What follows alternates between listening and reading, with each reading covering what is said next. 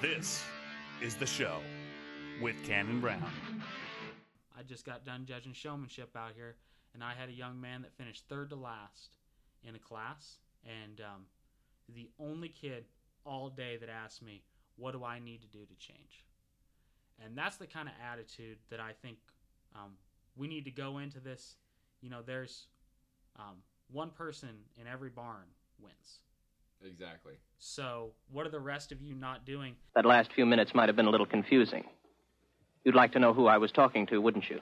What's up, guys, and welcome to the show. I'm Cannon Brown, as always, and you are listening to The Joe Rogan Experience. Just kidding. I wish. Wouldn't it be awesome if I had that audience base? They probably wouldn't like everything that I had to say or everything that we had to say, but I bet they'd listen. I mean, I bet if I just had the cult following that he has, he can say whatever he wants, basically, at this point. They don't even care. And that's why I like you guys. Because I don't think I've been yelled at for anything that I've said. I don't think I've said anything too scandalous yet.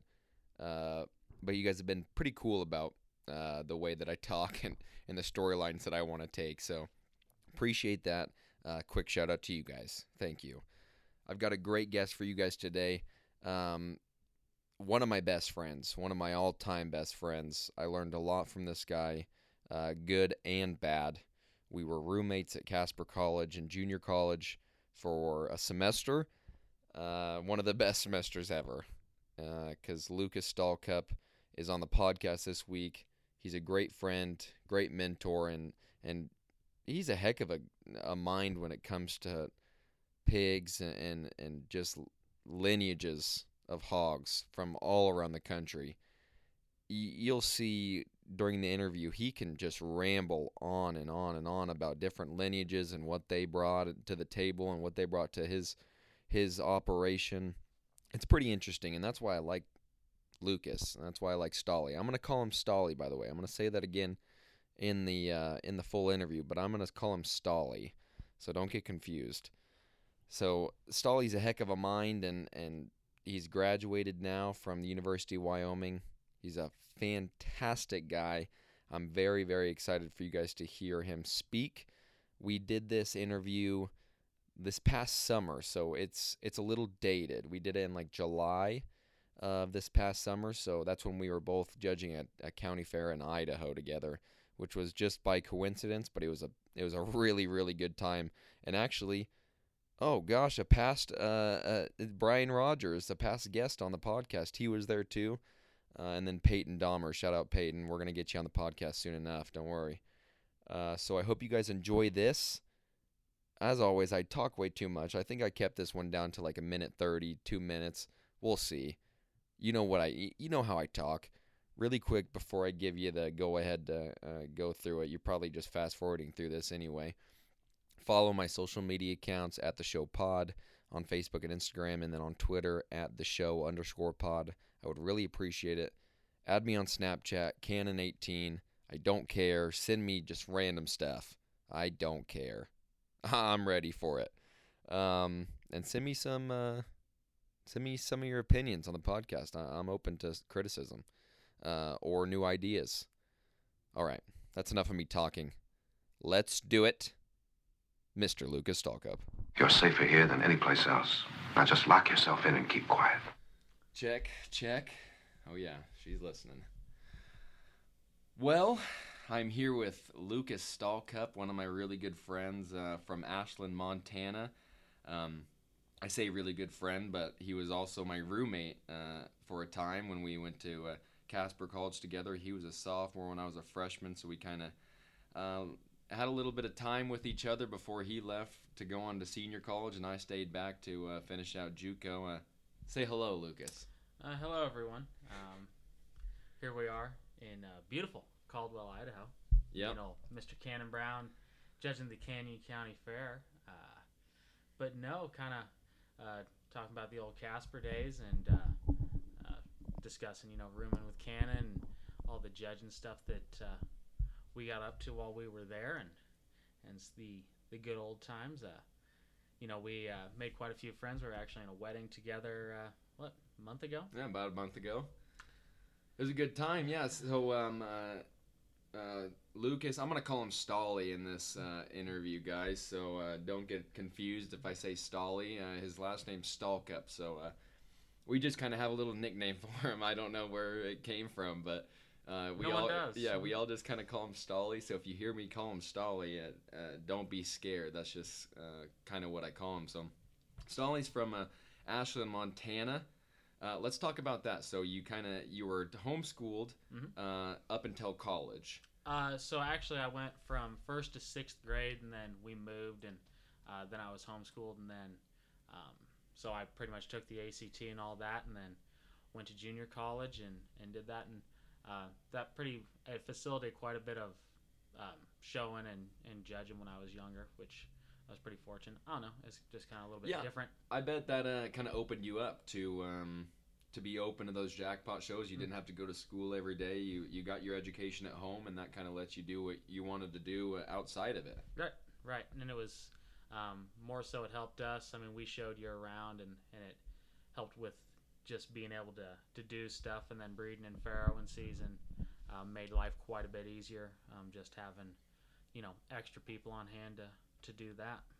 Let's talk about that. So, growing up, when did you guys start raising hogs? So Dad has been raising show pigs since about 92, and then at the same time we had about 1,200 head of commercial sheep, and then we downsized on the sheep deal quite a bit, and picked up. Right now we've got about 25 cross sows, and that's kind of what we're shooting at, having 20 to 30, and kind of maximizing. That's kind of the sweet spot for us. Just all scales wise. All crossbreds? Yes. No pures. We have one Berkshire boar. Why no pures? For us, it doesn't. We don't have a huge market for purebred hogs where we are. We don't separate shows down into classing, into divisions on pures, or even classifying them like they do anywhere else. So it's kind of a money loser for us. I don't know. We just we don't mess with the purebred deal unless we bring it back on to outcross on sows. Yeah, definitely, and that's a good point. Is kind of in the northern area, northwest, they've kind of just stuck to weights. Breaking them by weights. They don't really break them by breeds up here, and I say up here because we're in Caldwell, as Stolly said earlier. We're here judging the show, so we're kind of right in it, and we're seeing these kids, and we're seeing the shows, and how they're kind of breaking classes and stuff like that. So yeah, that kind of makes sense that you just kind of stick to crosses, and you got 25 of them, you said? Yeah, we've just recently we kind of up numbers on gilts, and we're going to breed probably 25 to 30 this fall, and kind of see how that goes. We're going to try some different sync protocols and stuff on some different batches of sows, see how it works, try some different semen from places, and just see what we can, what maximizes just conception and stuff for us, and kind of decide what we want to go with from there. Yeah, definitely.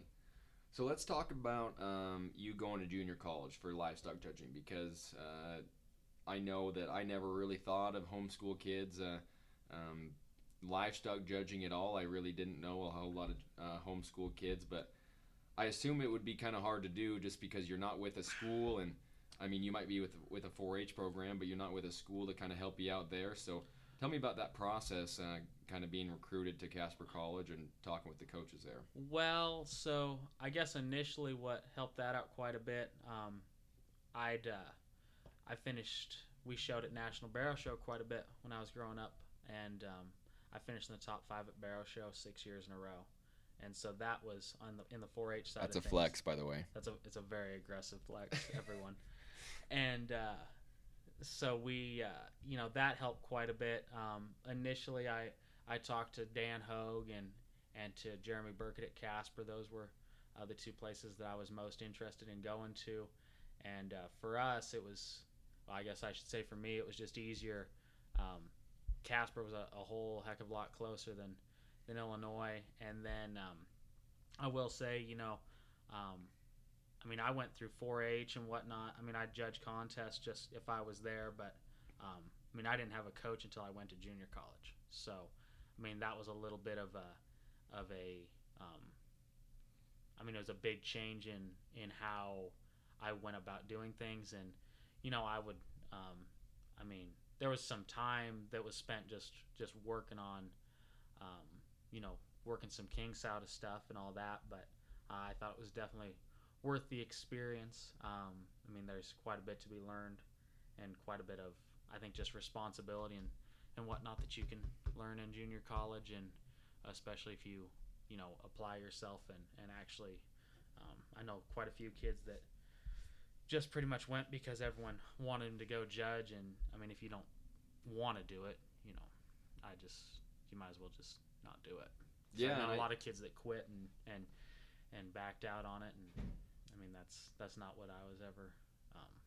I figured if you're gonna do it, you might as well give it your all, or I mean, we've both have been in situations of, I mean, if it's not working out, you just need to just not waste anyone's time and move along. Exactly, and I think you bring up a good point. And if you if you don't want to do it, don't do it. If you don't want to put your whole heart into it, there's no reason of wasting money, wasting time in it. But I want to take it back to a previous point that you just brought up, and it was that you didn't have a coach till you got to college, and I think we hear a lot of coaches these days say, try to be coachable. Mm-hmm. You got to be coachable to be on a successful team. You got to listen to your coaches, do whatever they say, and they'll get you through it. And I've heard that people going into junior college or whatever team that haven't had a coach before, it's kind of easier for those junior college coaches to teach them their style. Was that kind of the way that you went into it, or did you have kind of your way? I guess stuck with it. For me, where I had more issues is, I mean, we showed quite a few hogs and we did pretty well. And when I first, I mean, we're talking about 5-6 years ago when I went to junior college, what was winning in the ring and what they were wanting to use in contests were not especially the same thing. We were going through a little bit of trend break in the industry, and so I was a little bit slower on the hog side of things. I didn't grow up showing cattle, so I was relatively open to learning about cattle. I mean, I'd been around some, and I'd worked for some guys and whatnot, but I'd never been just around a ton of them. To me, the most important thing about being coachable, and I help coach 4-H teams anymore, and I'll go listen at junior college contests and 4-H and FFA contests and that kind of stuff, and I'll travel around some with junior college teams. To me, the biggest thing is, I mean, you have to have an open mind and understand that everyone in the program, no one in the program is trying to go into a contest to lose. And, I mean, fighting everyone over how something gets placed or what it gets cut, I mean, no one's trying to personally do something specifically to you. They're trying to get you ready for a contest. And, if you think it's a 4-point cut in the middle and they think it's a 2, well, what they're telling you is, you're seeing the same thing. You just have to reprioritize what you're seeing. And I think there's quite a bit of value in just letting, keeping an open mind and just, I mean, everyone's got your opinions, but, if everything goes well, you're going to be judging for 4 years. You can go have your opinion. Exactly. And I think it's really interesting that you said you started that by saying when you first came into it, you the hogs that you were showing and the hogs that were in the contest were pretty different, and it kind of still is like that at most contests. Most contests that you go to, the hogs that you're showing in the ring that you think are really, really good and they might win a show, they're not going to be the ones winning that class at the livestock judging contest. And to me, just to carry on that point, one of the bigger issues that I've seen is, and I think what's starting to get rectified, especially on the hog side of things, is there for a little bit. I mean, I was pretty concerned. I mean, we'd had them things pretty big scaled and I didn't think with enough muscle. Well, you get kids showing hogs like that and winning shows, and they come into collegiate contests. You've got guys that are 35, 40 years old sitting on committees. They don't care how pretty one is. And, you get a guy that cuts meat at Smithfield, he don't care. Yep. I mean, eat some pretty and eat some fat. See Exactly. how full you get. Yeah, exactly. And I think it's interesting because when I was going through contests, I had to learn really quick that was the case, that it wasn't the same within the show ring as in the contest. And I think one thing that I really learned and brought to the forefront of my priorities when I was going through a contest was just square at the ground. Yeah. Basically, if you can find the widest one in there and make sure that they have enough power, they're usually going to be in the top pair. And if you kind of stick to that mindset, you'll be all right. I mean, that was, and I will say one of the harder things that, to me, when I first got there was just figuring out, I mean, good livestock's good livestock. It doesn't matter what species it is. I mean, if they're square and sound and good looking and have muscle and body shape, I mean, there's extras and all that can get added on. I will say that's something that last few years I've been a little bit off on the show industry is, I mean, we get all these things with all the bells and whistles and, they wouldn't make a good barrow.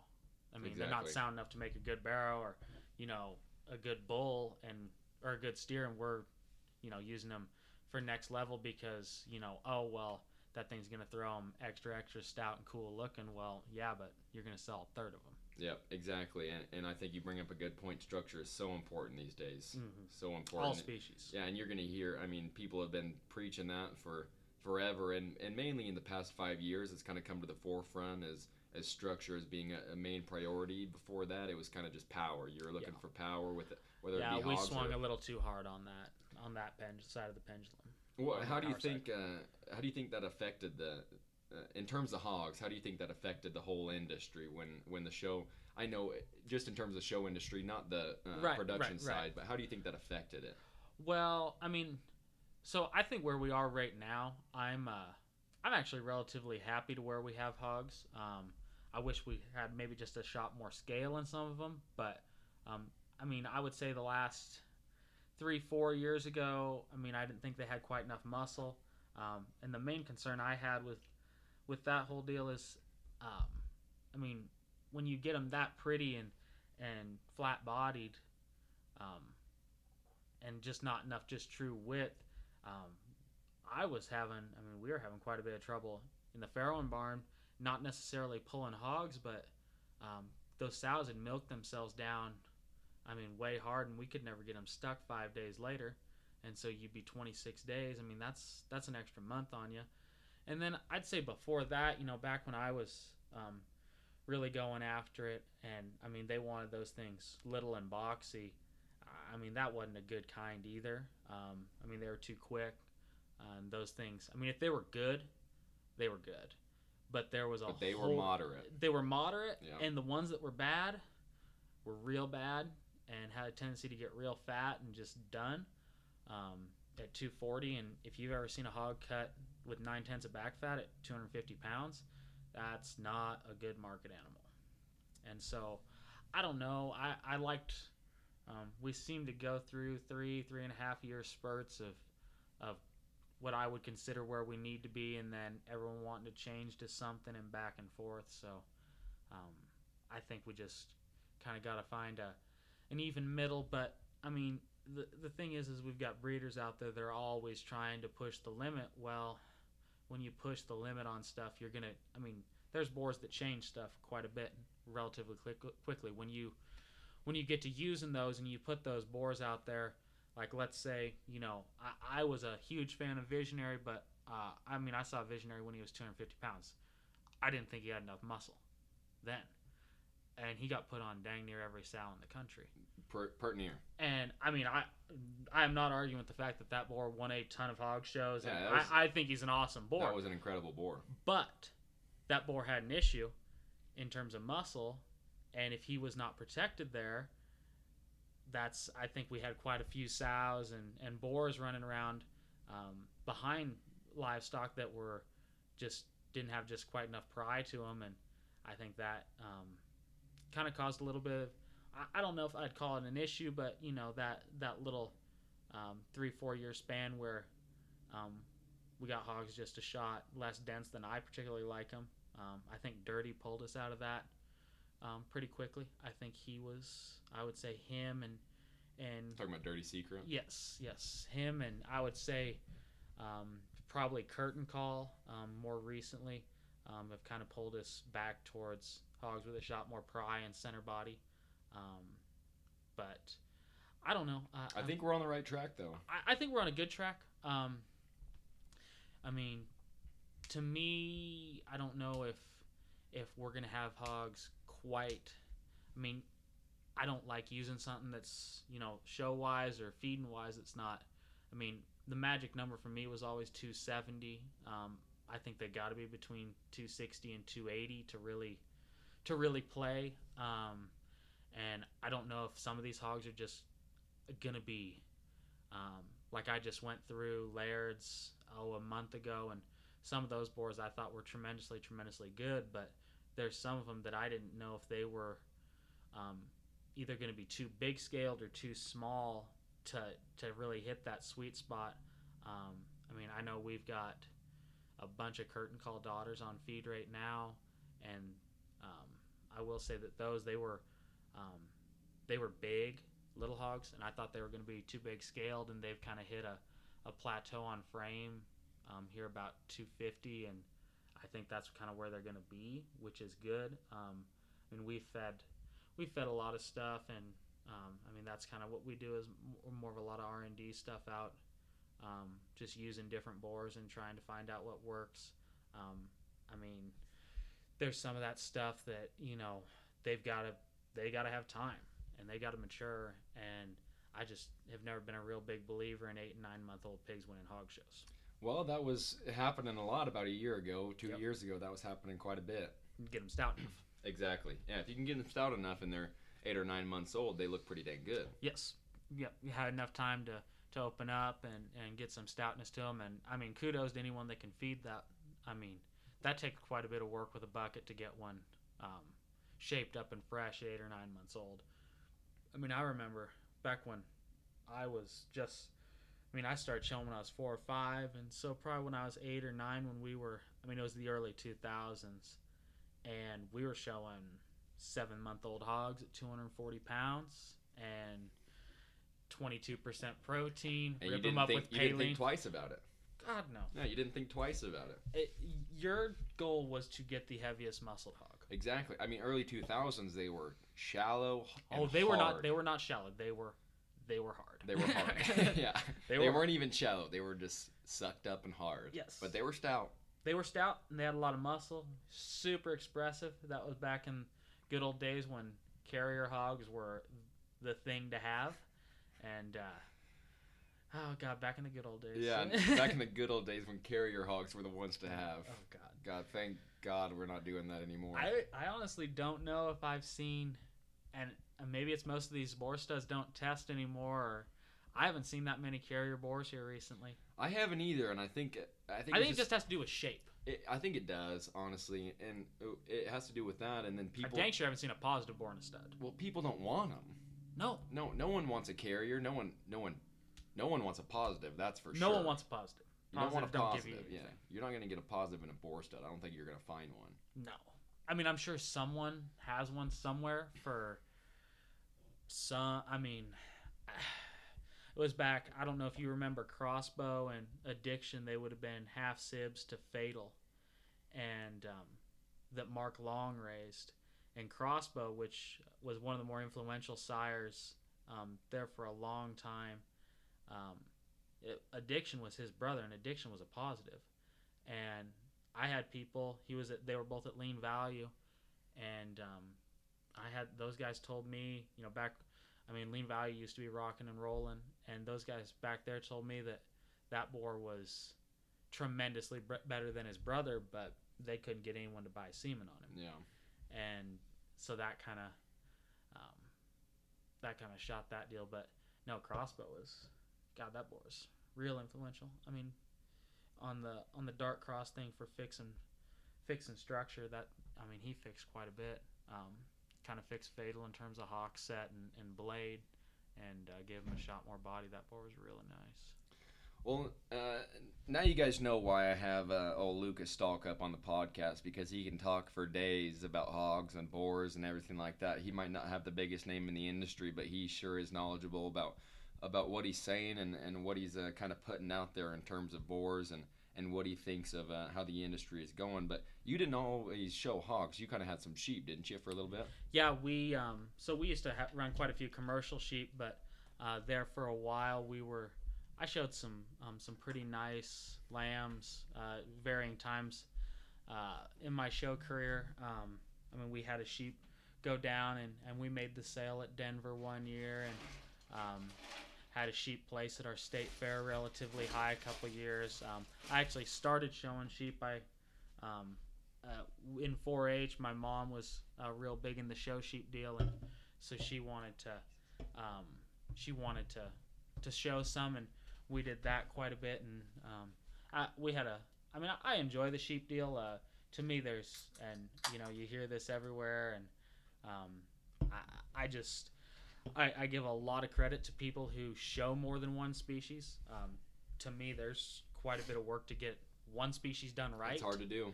And we just decided that we were going to do one species really, really well, and so that's what we did.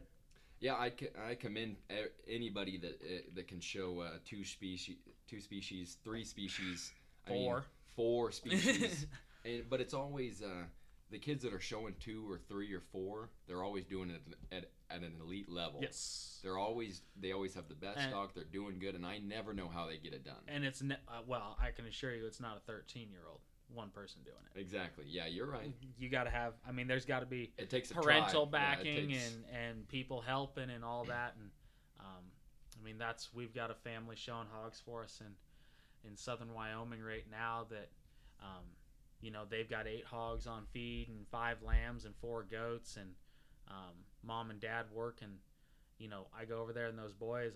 They're out there all day, and that's what I was. I was telling their dad, is like, it's a good thing that, if one of those kids didn't want to do anything, they would be, it wouldn't work. Yeah.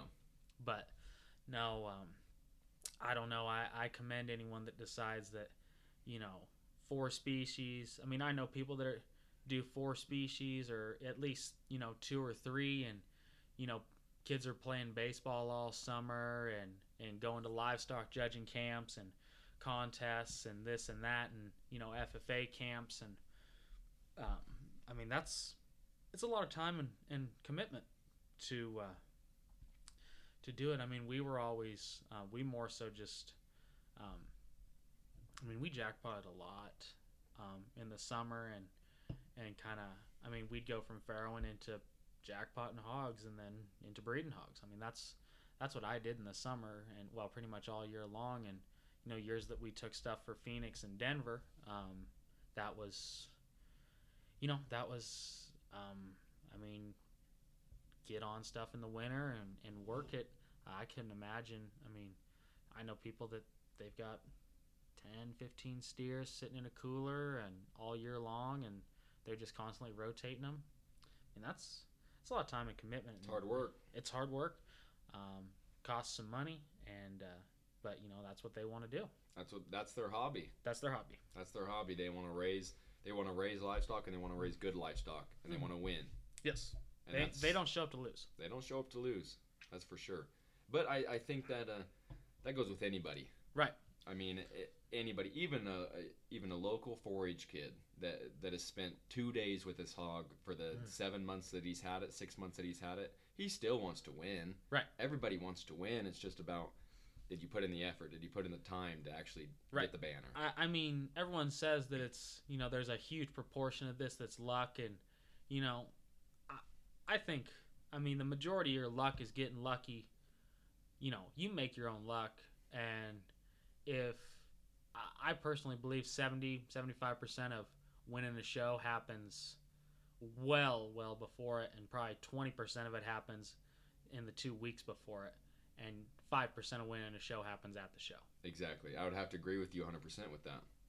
That's for sure. It takes work at home, for sure. It takes someone sitting back even 2-3 years ago breeding on one and getting it right on getting their mom bred, or deciding that's the one they're going to use and that's the cross that they're going to use. And, I mean, it takes, whether you're going or you've got someone that goes and gets livestock for you to go and get them. I mean, it takes quite a bit of luck for them to go, get that steer or lamb or goat or hog and get it to you, and for you to go, yeah, that's the one we want.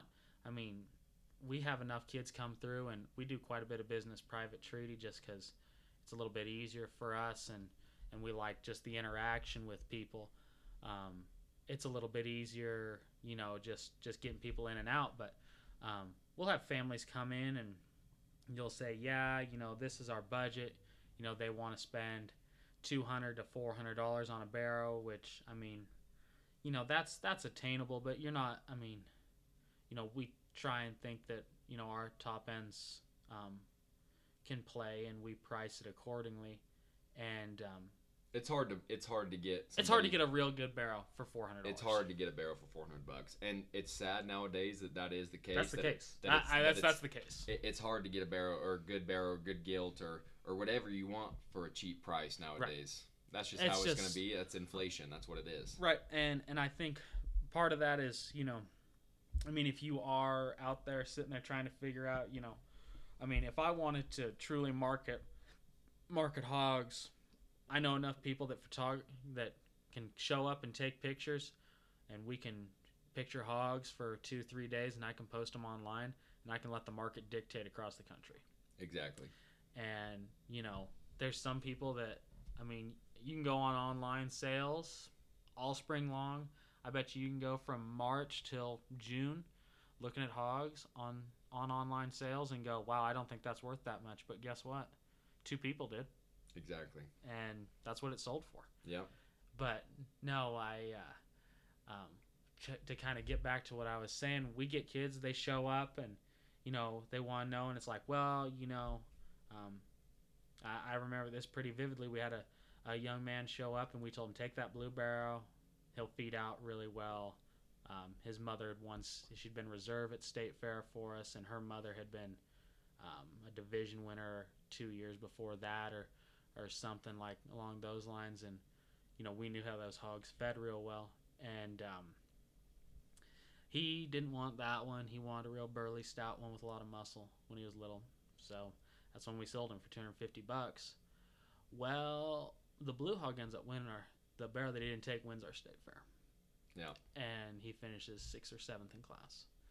And he came up and wanted to know, where that one was or how much that one cost. And I was like, that's the one I wanted to send you. Yeah. But we got it to a family that they came and bought 6 or 7 head, and we threw that one in for free. And it turned out in the long run that was the best one, and I truly believe it's because he never went to a dang jackpot in his life. That happens quite often. He sat at home and ate and didn't go off feed. Exactly. Showed up. I think he went to their county fair and won a division, and 2 weeks later went to their state fair. And I mean, it was, fresh and not wrung out, and didn't know that he was supposed to be, going off feed like the rest of them do. This just in, Lucas Stalcup says jackpots are ruining the county fairs across the country. So yeah, that's what I was getting at. No, you could go on forever about this, but I want to get back to kind of your story. So I want to get back, and you judged at Casper, had a little stint at South Dakota State University. Really good university in its own right, just wasn't for you. And then you found yourself at the University of Wyoming. Tell me about your experience there, and then your experience judging for Caleb Boardman there. Well, I'd say, the experience at Laramie was good for me. Kind of got back, and, I transferred into there, and more than anything, it was a good chance for me to kind of get my life together and get, academics and everything lined up and figure out, there's quite a bit of balance between going to school and judging livestock. And if you've got livestock at home, that's, you've got to balance all that stuff. And, there's quite a few kids that do it well, and there's quite a few kids that I don't think do very well at balancing that. But for me, I mean, I really enjoyed the University of Wyoming. There was, I ended up getting 2 degrees out of there and had a good time doing it, and ended up graduating with a significantly better GPA than I think anyone, including myself, expected. But no, I would say, obviously, I mean, and I tell people this, and, it doesn't make me sound particularly humble, but, I went to junior college and senior college both to judge livestock. I didn't go to get an education. I could have sat at home and got an education and raised hogs, or I could have gone to the Midwest and worked for people. I went to judge livestock to go judge shows. And, I at that point when I transferred from South Dakota State, I was looking at either Western or the University of Wyoming, kind of similar to what we talked. Wyoming's a lot closer than Illinois, and so that's kind of where I stuck. But no, I would say, it took me a little bit to kind of get back to, I hadn't marked it in a contest for a fair bit, but we, I was on a very competitive team at the University of Wyoming up until this year, this current team, which is doing particularly well. Extra flex on the UW kids. Yeah, exactly. We were. But before that. Before that, we were. Yeah, before that, UW wasn't really heard of until your team. Our team did not finish out of the top 10. I think we were top 6 at most every contest. That team was pretty fun to be on. We had kids. I think myself included. We had 3 kids land in the top 20 at Louisville. And we had a good day at Louisville. I don't know. I enjoyed it quite a bit. For me, it was extremely good. I had my head coach being Caleb Boardman and assistant coach Colby Hales were both extremely knowledgeable on the sheep side of things, and that was something that I'd been out of for a little bit, and I thought that was definitely helpful. And then, we, from a reason standpoint, we were there were some kids on that have been some of the more creative kids that I've ever judged with, just in terms of figuring stuff out and how to word things and how to put together phrases and turns of phrase that were very good. But no, I would, the University of Wyoming treated me fine. I graduated out of there as close to on time as was really possible for me.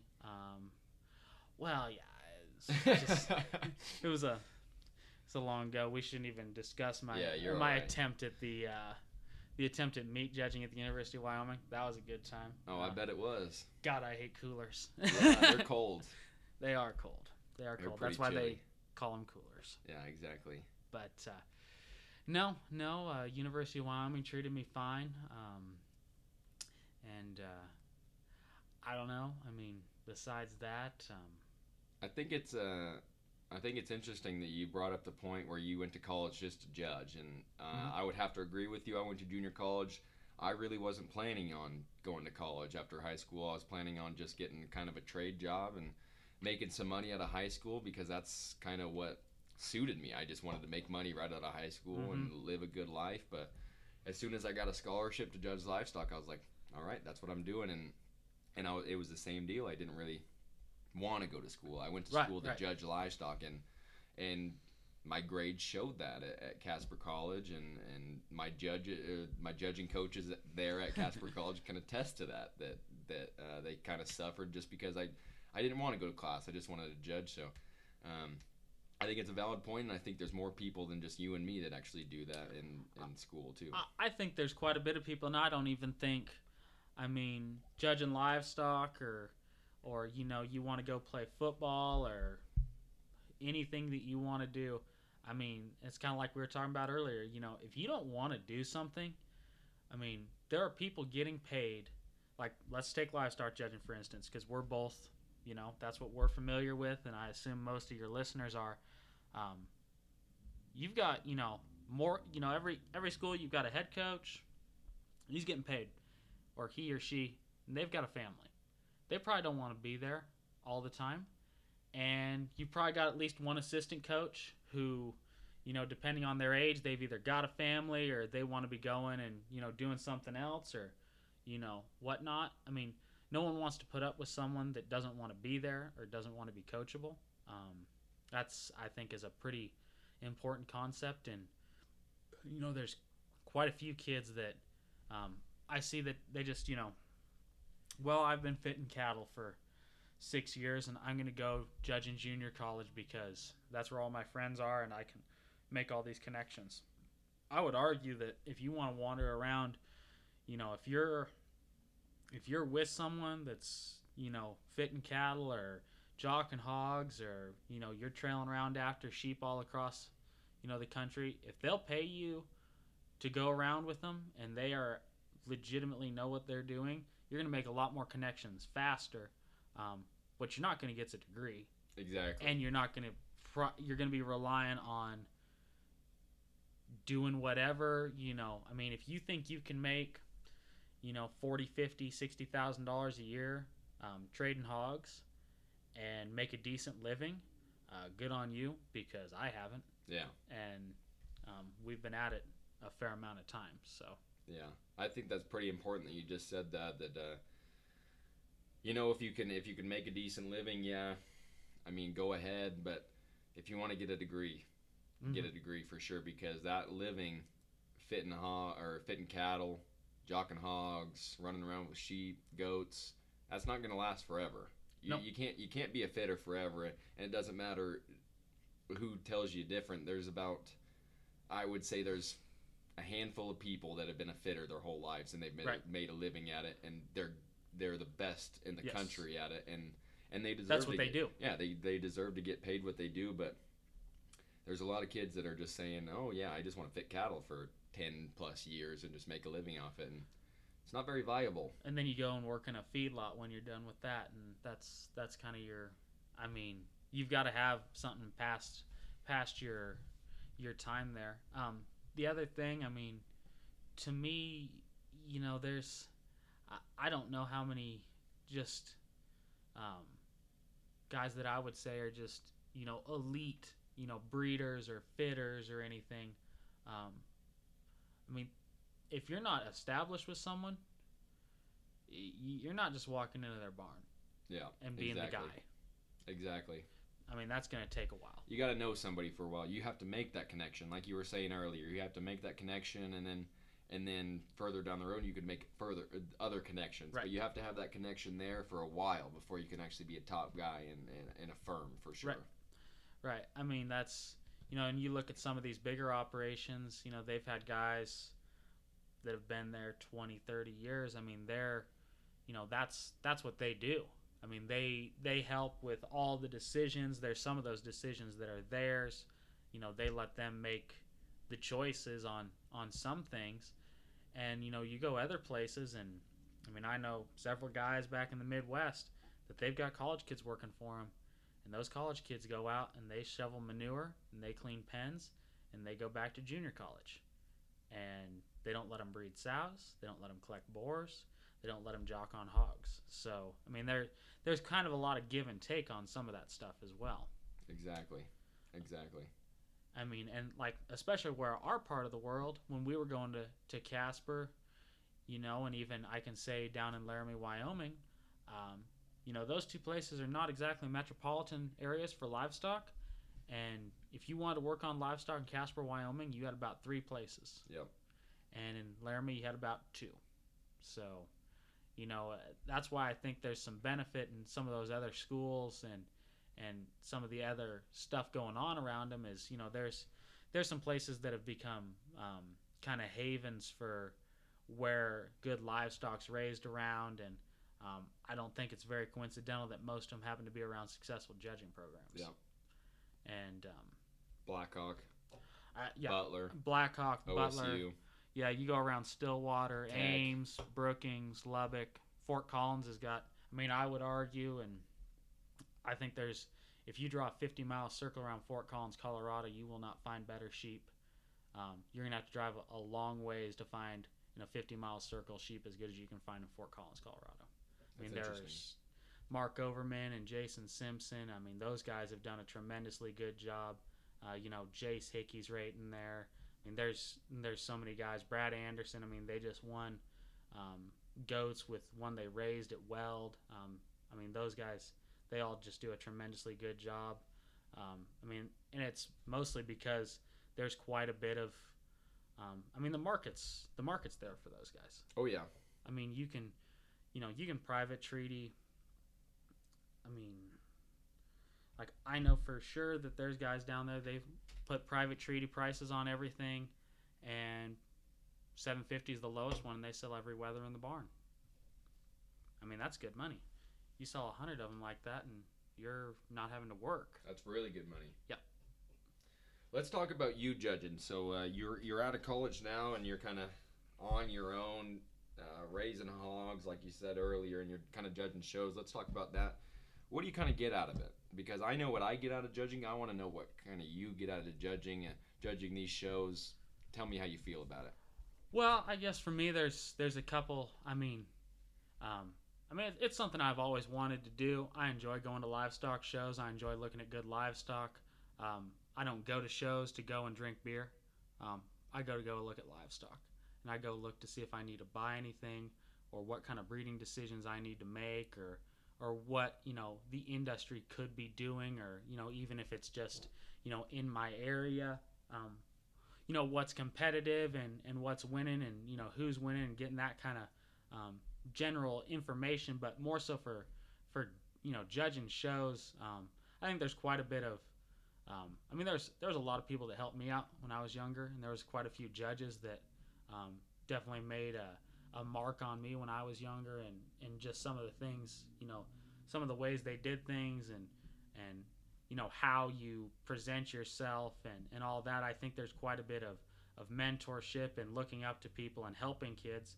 And you hear, we're not raising livestock, we're raising kids, and there's some people that want to poo-poo on that and say that that's just can and all that. I mean, it's true, to a point, but the other thing to me is, I think it's extremely important for kids that want to be competitive in something to get some feedback that is constructive and educational. And if you show up and I had this, I just got done judging showmanship out here, and I had a young man that finished third to last in a class, and the only kid all day that asked me, what do I need to do to change? And that's the kind of attitude that I think we need to go into this. There's one person in every barn wins. Exactly. So what are the rest of you not doing? And this may be getting on a little bit of a soapbox, but I hate going to a show and there's a barn full of martyrs because, oh, well, we didn't, do this, and, well, that judge, she just likes so-and-so, or, oh, well, they went to, I show up and judge your county fair down in Arizona, and, oh, well, they were roommates at Casper or something. I hear a lot of that stuff, and it drives me up a wall. It does. I can tell you, I can go to any county fair in the country, and I can show up, and there will be two families that care. For sure, two families that care, and every other family will hate them. And they'll have been accused of cheating, paying off judges, using steroids, whatever. It's not. It's because they work harder than you. Yeah, that politics deal, it happens. It happens. It's getting out of hand, and it does happen. But it ain't happening at your county fair. It's not happening at your county fair. It's really not. And as much as people think that it's happening at your county fair, you got to have some evidence to actually say that it's happening at your county fair. Now, if you're buying hogs from someone and their herdsman shows up and judges the dang thing, okay. That's a perfectly fine case. I know people that they won't sell hogs into places that they judge. Yeah. And, it's a little bit harder on us. We sell quite a few hogs into Wyoming, and, I get a county fair calling me up. It's like, well, I need to check around. Like, I need to see if I've got anything down there. Yeah. Because I personally don't want to show up to a county fair and have one of my hogs there because, I mean, honestly, if I use it to win, I look bad. I look really bad. If I don't use him to win, I got a family that's mad at me. And so I either get to look like a fool or I lose a customer. And so that's, and usually I just end up putting them where I think they need to go. And, you know, it's just not a situation. And I think some of these shows need to be a little bit more conscious of, you know, the positions that they kind of put judges into. Because, you know, I understand getting people local and all that. And, you know, I'm a big supporter of, you know, if I can't take stuff, I'll call up, you know, and I help organize some shows as well. I'll call up some, you know, kids that I know are, you know, going through senior college or just finished junior college that I know will do a nice job, and, you know, I'll send them to do it. But, I mean, I turn down pretty much every show in my state because I still know kids up there. Yeah. And I turn down a lot of shows in Wyoming because, you know, I help with, like I was talking, I help with a lot of judging contests and camps and whatnot, and you get some kid that, you know, thinks he knows you and, you know, starts talking to you and this and that, and it's like, well, you know, I mean, you gotta, there's just, you know, there is a perception of how things happen at some of these smaller shows that is just not true. Now, I'm not saying that stuff doesn't happen at a national level, and, you know, that's, you know, I don't have any room. We don't need to go into that. I don't need to be, you know, that's not my position to talk, but you know, there's, I mean, I've had the same thing happen. Right. I mean, I work for Next Level Livestock Camps, and we do a bunch of camps across the country. Well, you and I were talking today after hog showmanship, and you're like, oh, well, who'd you use? And I told you, and you're like, oh, yeah, she's really good. I came up and judged, or came up and did a camp, and, like, she flat gets it done. Yeah, exactly. I mean, we do a bunch of camps in northwest U.S. Northwest of the country, and I've been asked to judge quite a few shows up here. Because of that. Because I've made connections, and when I'm coming to these shows, I see the kids that have come through Next Level, and it's hard for me because I'm trying to go through showmanship, and I'm going through it unbiased. Mm-hmm. But these kids are coming through camps and they're learning things, and they're learning. They're doing what you want. They're doing what I want, exactly. And I'm picking these kids because they are the best. But then I can't help but think in the back of my mind that people are saying, "Oh, he just picked that person because they came through the camp." Right. They gave him $150 to go to a camp. It's not $150. It's a little more expensive than that. But right. But I can't tell those people that are just saying that in the back of the stands. No, they don't know. Yeah, that they're the best ones. No. It's hard. It's really hard. I mean, someone's mom or grandma is going to be mad at you regardless of what you do. Exactly. You're never going to make everybody happy at a show. No. You're going to make one person real happy. Yep. That's true. And that's about it. That's true. And, you know, there's other people. I mean, today I had a kid that, you know, he did an awesome job showing a barrow and got him stuck, but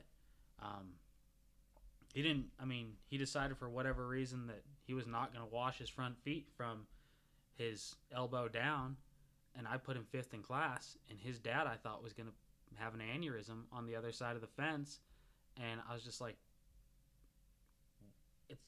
it's a fair playing field, and everyone else washed their hog. Yeah, you gotta do your due diligence for sure. Do your job.